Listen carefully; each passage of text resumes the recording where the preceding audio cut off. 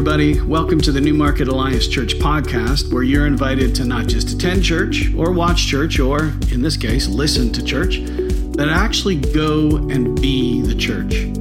For everything you need to know about our community, be sure to go to newmarketalliance.ca and maybe even drop us a line to let us know you're listening. We read everything you send and we'll be sure to get back to you. Our worship service happens every Sunday at 10 a.m. in person or streaming online.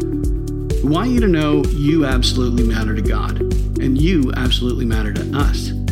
Everyone is welcome and wanted. Now, let's join today's teaching. When you get Christians in a room, when you get people in a room, like crazy stuff happens, unplanned, uncomfortable, cringy stuff happens. I remember my dad telling me about a church that welcomed prophetic words, open mic stuff, shared words of knowledge, that sort of thing, a good thing.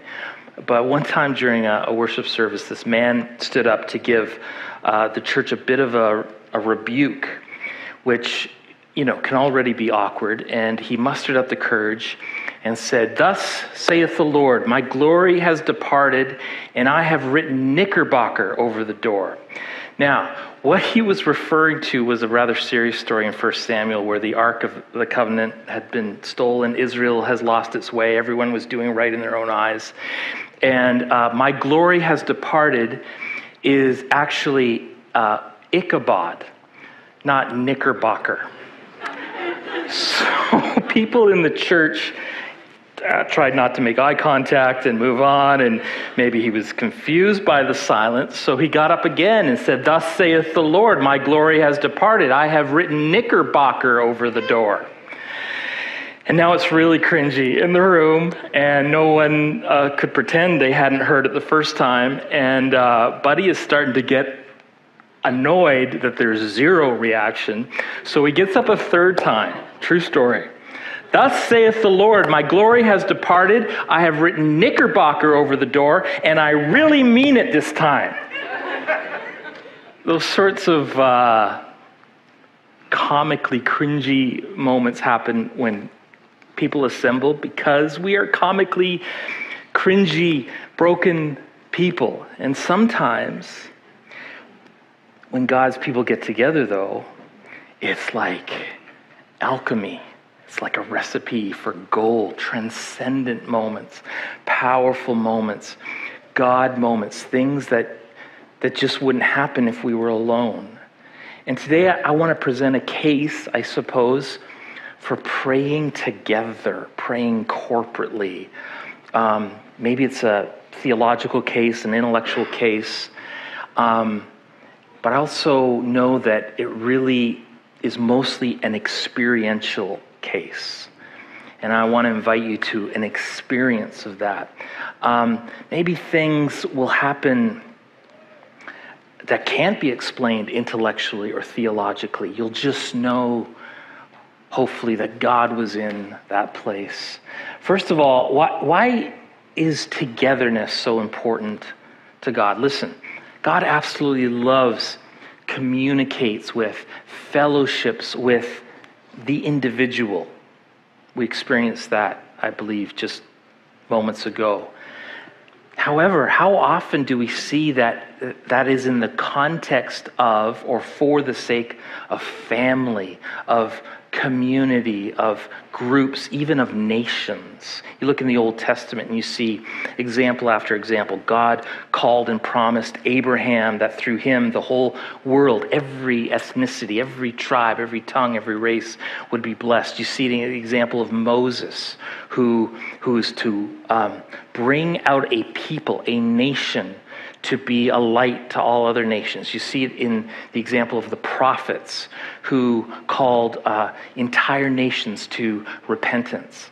Historically, if you could reach the head of a family or a clan, the head of a city or a nation, you could often reach the entire group. When Jonah preached to Nineveh, the king and the nobles made a declaration for people to repent.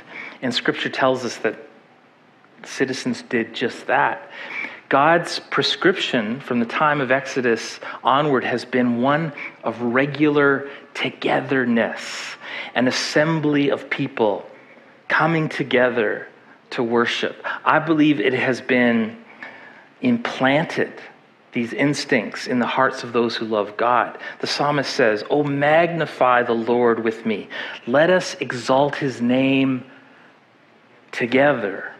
And then we see these principles of togetherness all throughout the New Testament, especially through the establishment of this thing called the church, where Jesus announces this formation of a new kind of community, a new kind of togetherness.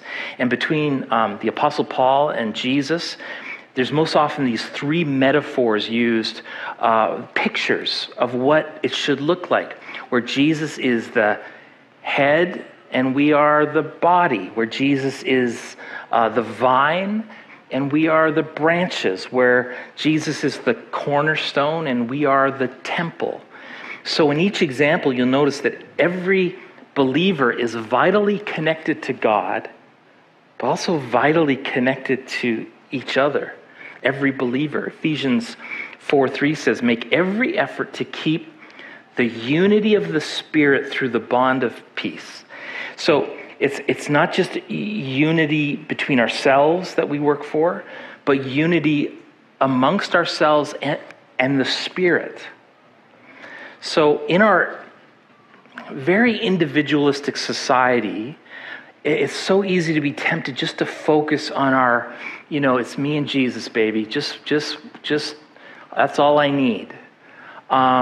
It's why and why I know so many people who've had it with church. And frankly, it's hard to blame them because of their experience, because of the reputation of the Big C Church lately. But I just can't find a biblical paradigm or a model where God blesses the Lone Ranger in Christianity.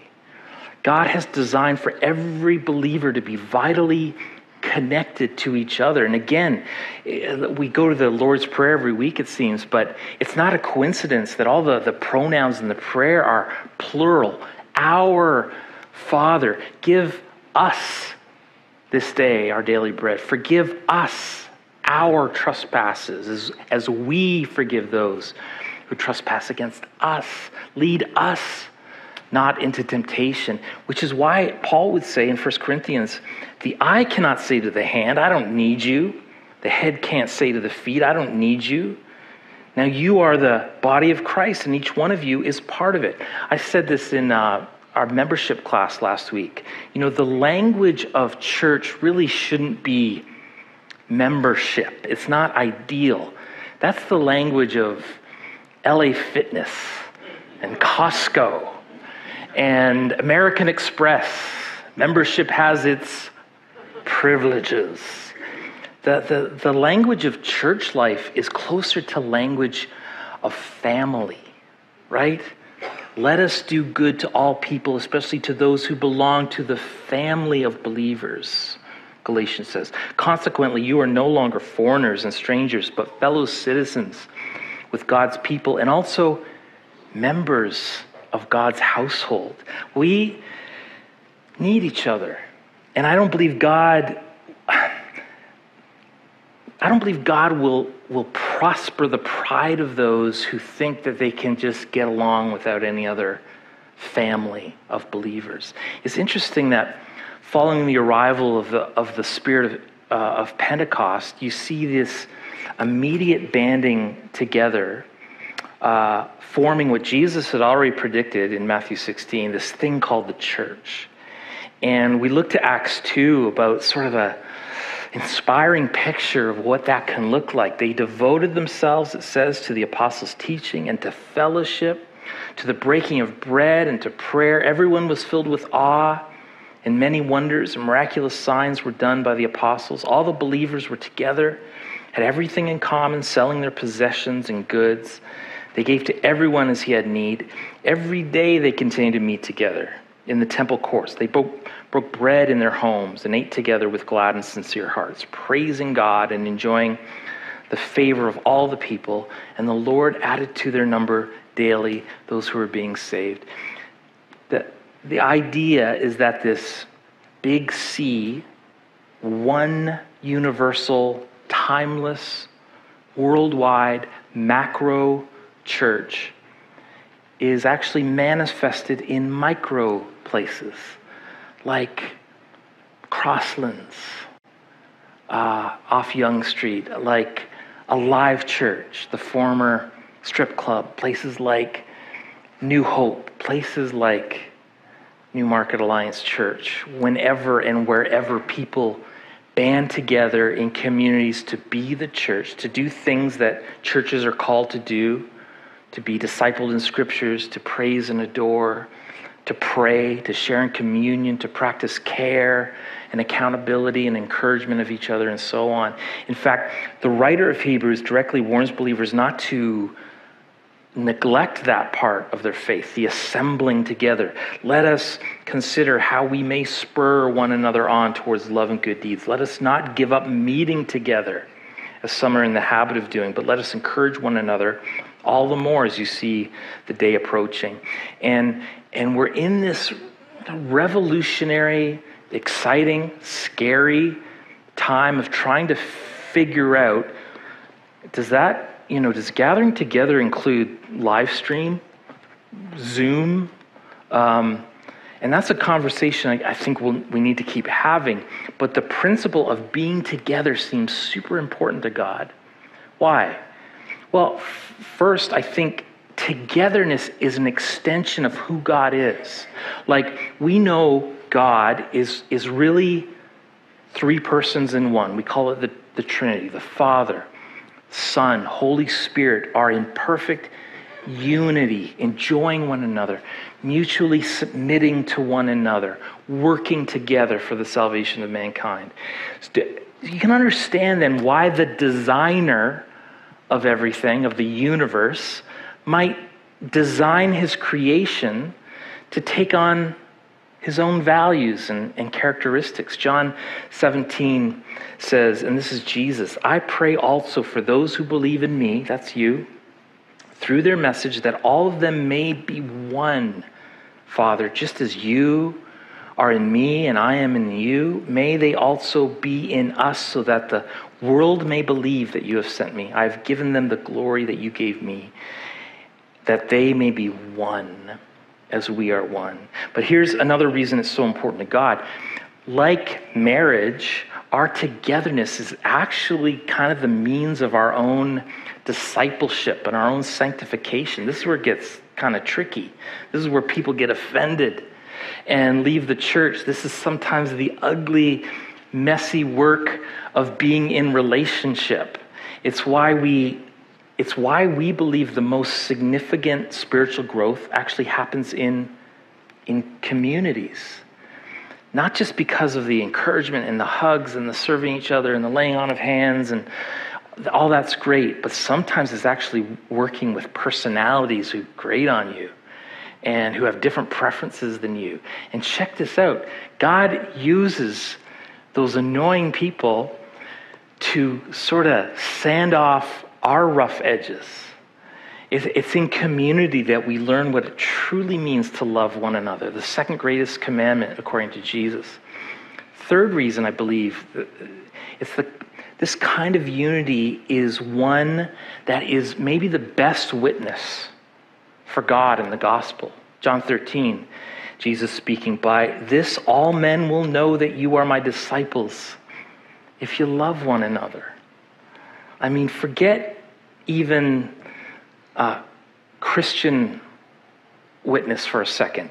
It's like every sociologist is coming to the same conclusion lately. Society's emphasis on individuality has created this hole of emptiness in people who are longing for connection and belonging. Our world is filled with so much loneliness, and we try to medicate it with hobbies and internet fame and workaholism and buying things.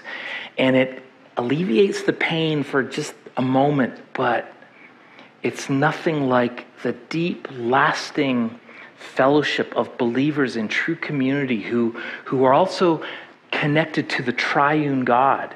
The world just can't fathom a community existing without division and condemnation and fighting.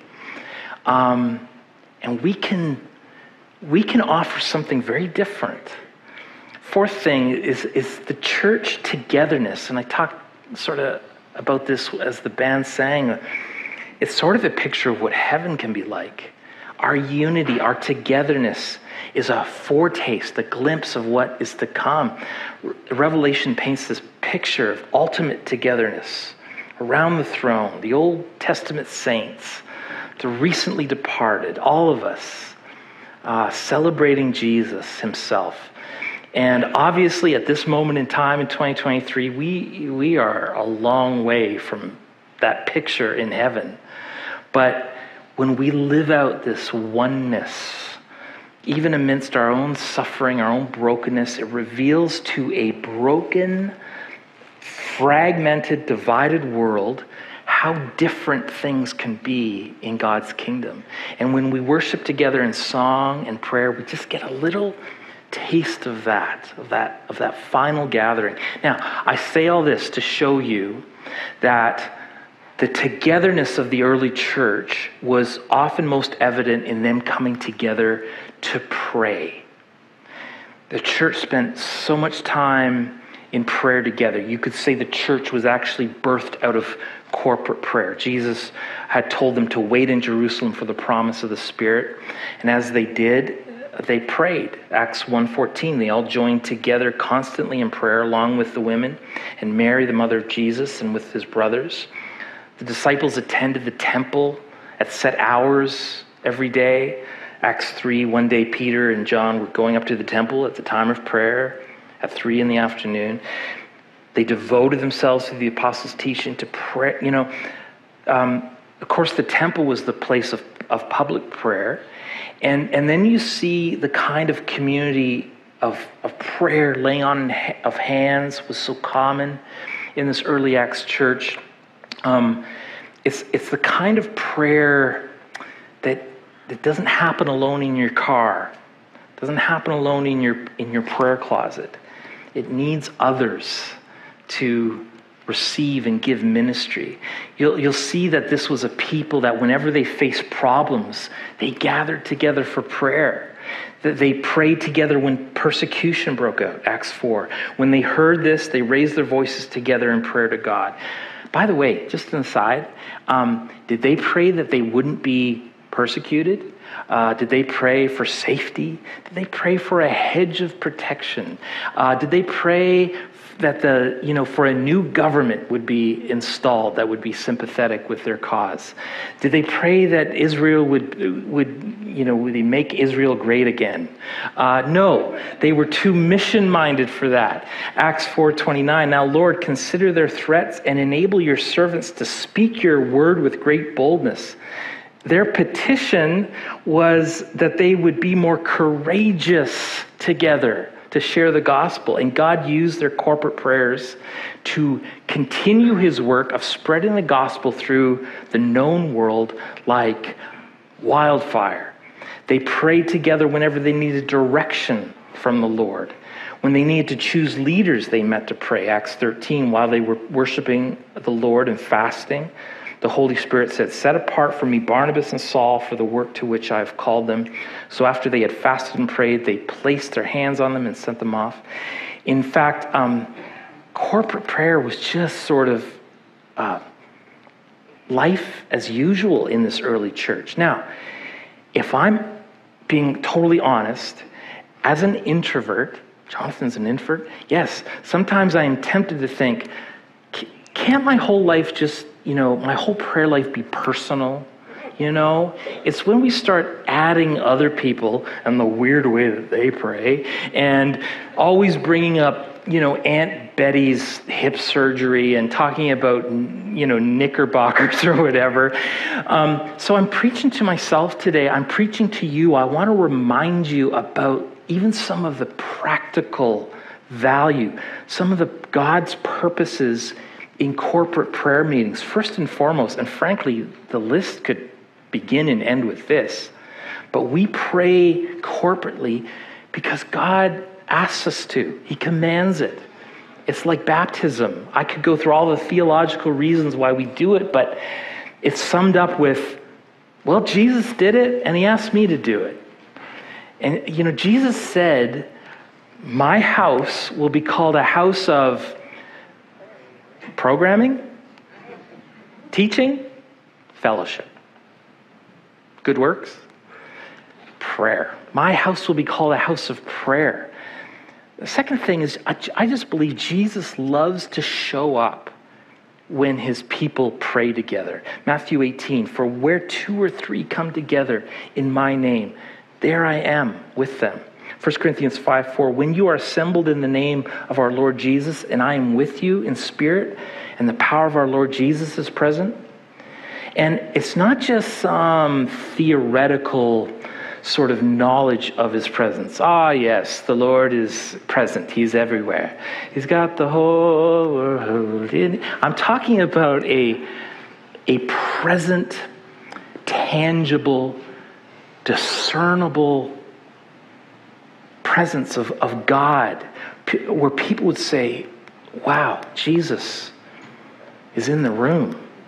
This happened when the church met to hear the report of Peter and John after their release from prison. After they prayed, the place where they were meeting was shaken, and they were all filled with the Holy Spirit and spoke the word of God boldly. In other instances, it might be people empowered to speak in tongues.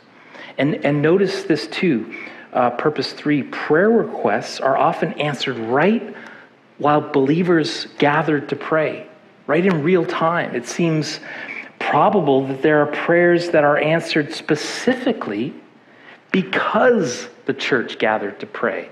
As the church prayed together one night in Mary's home for their buddy Peter, who had been unjustly thrown in jail, God responded in real time by sending an angel to set Peter free from prison.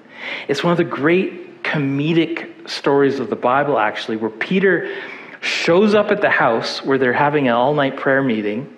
They're praying for him to get out of prison. He's a free man, but he's locked out.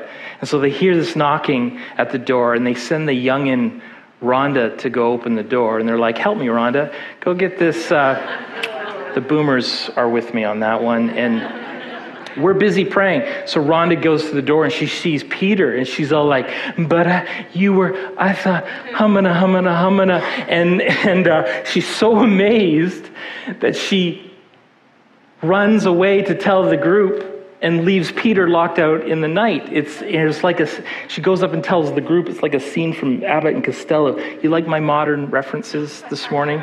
He's like, Peter is the right?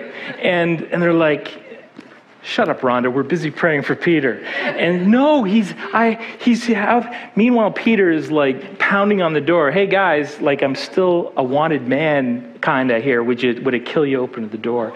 They finally let him in. They're freaked out and they're celebrating almost as if they didn't believe their own prayers could work or something. Purpose number 4, sometimes big requests require much united corporate prayers. We know that the Spirit resides in us individually, but he also resides in the church corporately. Ephesians 2, and in him you too are being built together to become a dwelling in which God lives by his Spirit.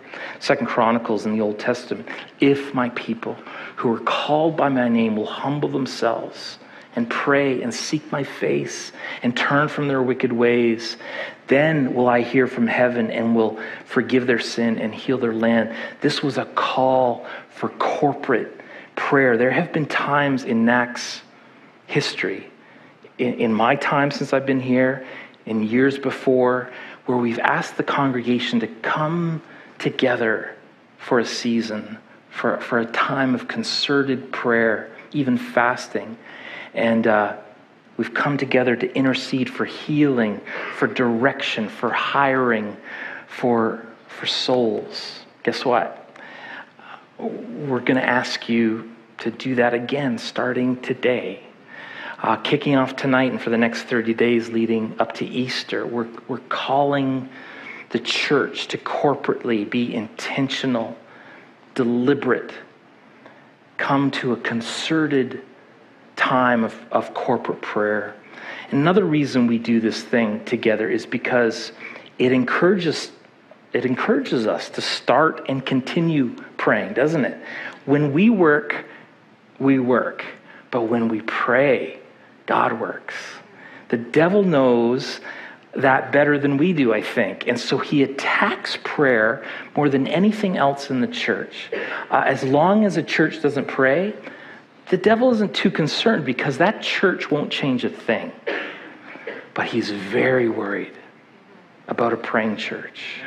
In my church renewal coaching done with other pastors across Canada, we are warned that the hardest thing we'll ever do as pastors is to get prayer going in our church and then to keep it going. And in fairness, sometimes getting prayer going in my life or the life of other pastors is not very easy either. Prayer can be easily extinguished in a church, so easily, overnight it seems. But when we come together, when we come together to pray, we end up encouraging others to keep on praying.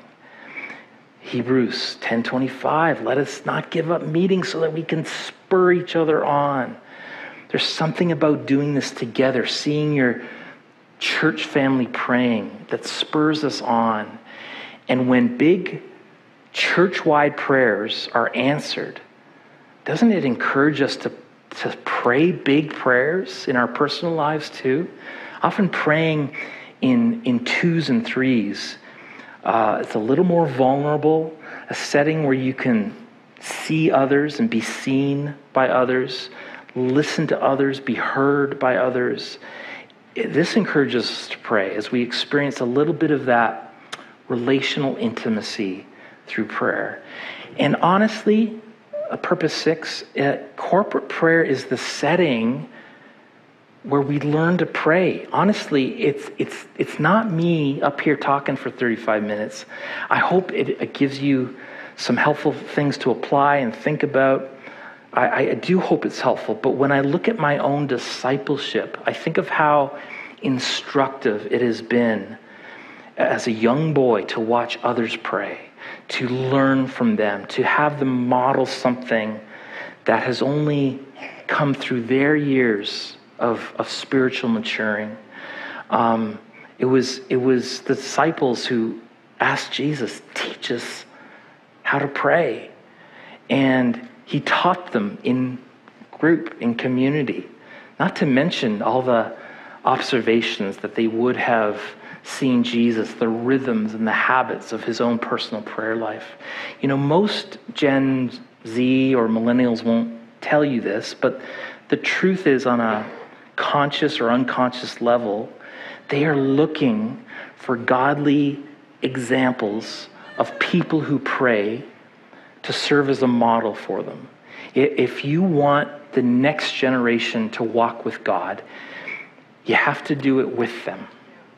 And prayer meetings are a place we can practice together, actually act on this good prayer knowledge that we have and experience the actual act of praying. It's the safe laboratory or workshop where we experiment, where we grow in listening prayer, in unison prayer, in healing prayer, in confession, prophetic words, deliverance, and so on.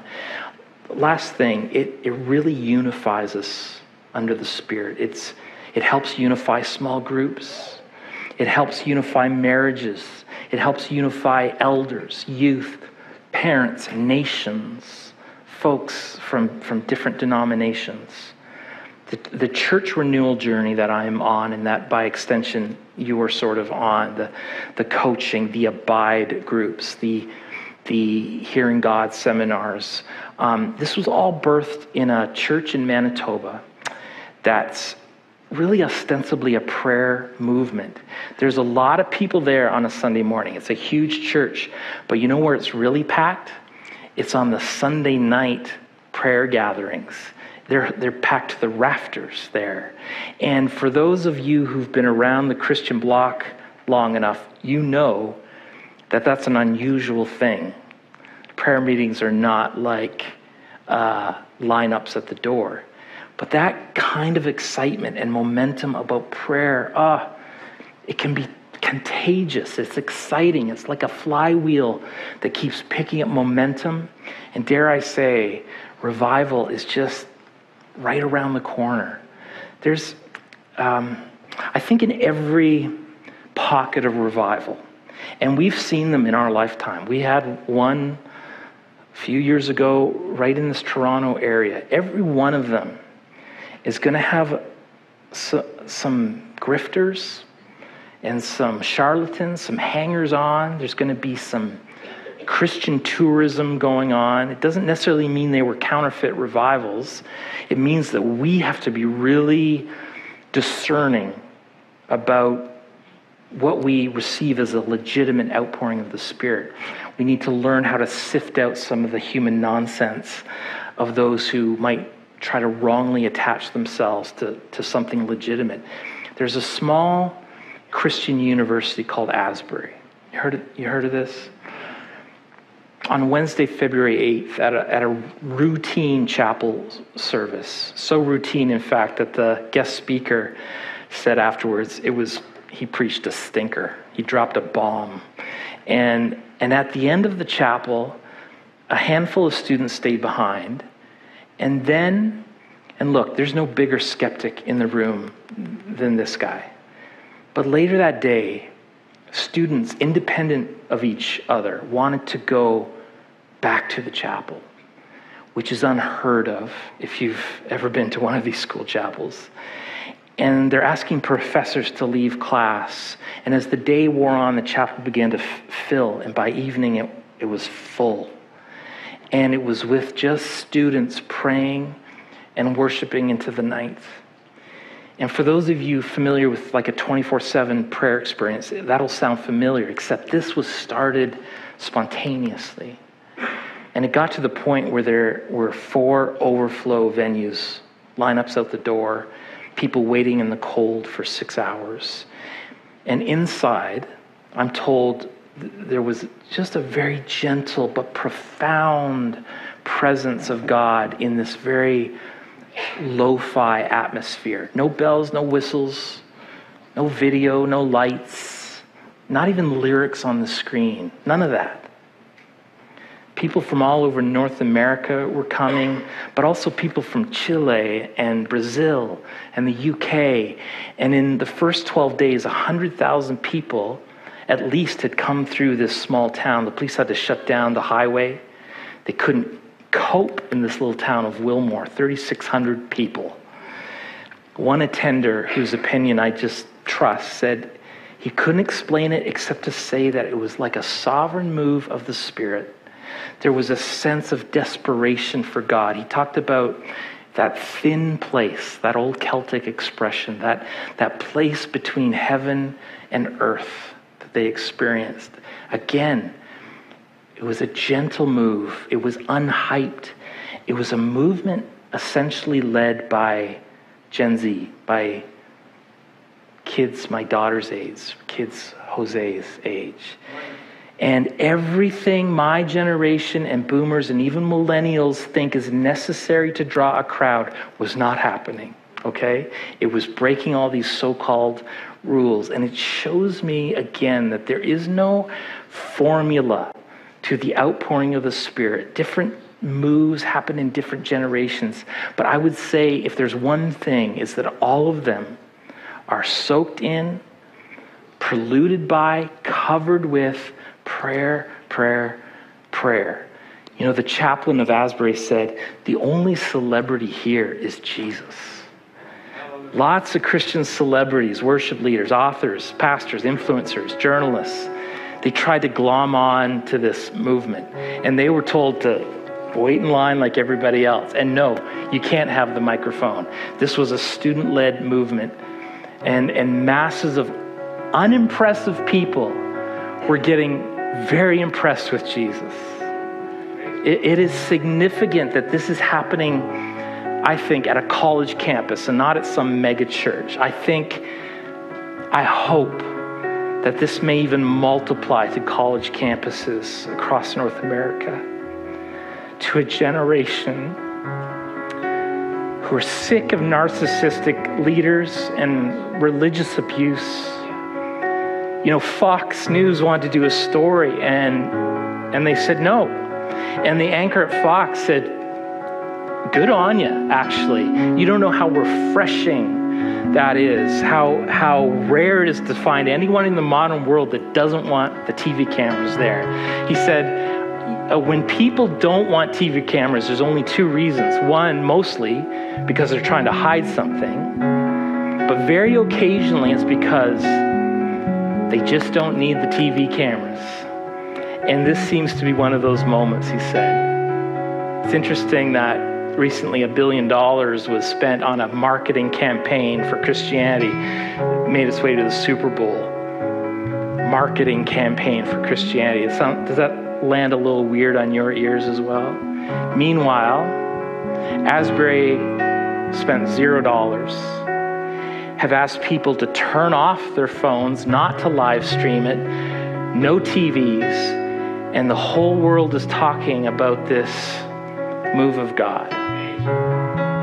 Look, they're like all revivals, this will peter out. They've already put a stop to visitors so that the students can continue what they, have come for, to get an education. All moves of God are for a time. That's okay. Our hope isn't in the revival, but in the reviver. It is in as so far as Jesus is involved, it will last eternally. I have my radar up, and I have my own baggage and church hurts and disappointments and cynicism, and maybe you do too. But I long for a move of God at NAC. I long for a move of God in Newmarket. It doesn't have to be at NAC. I might be tempted to take credit for it if it does. So God, come to our region. Maybe it starts at Nasse. Maybe it starts at Crosslands, but we just want to be part. We want to join in what God is doing. And I know this, it begins when people who are called by his name will humble themselves and pray. For the next 30 days, I'm going to invite you to pray and to fast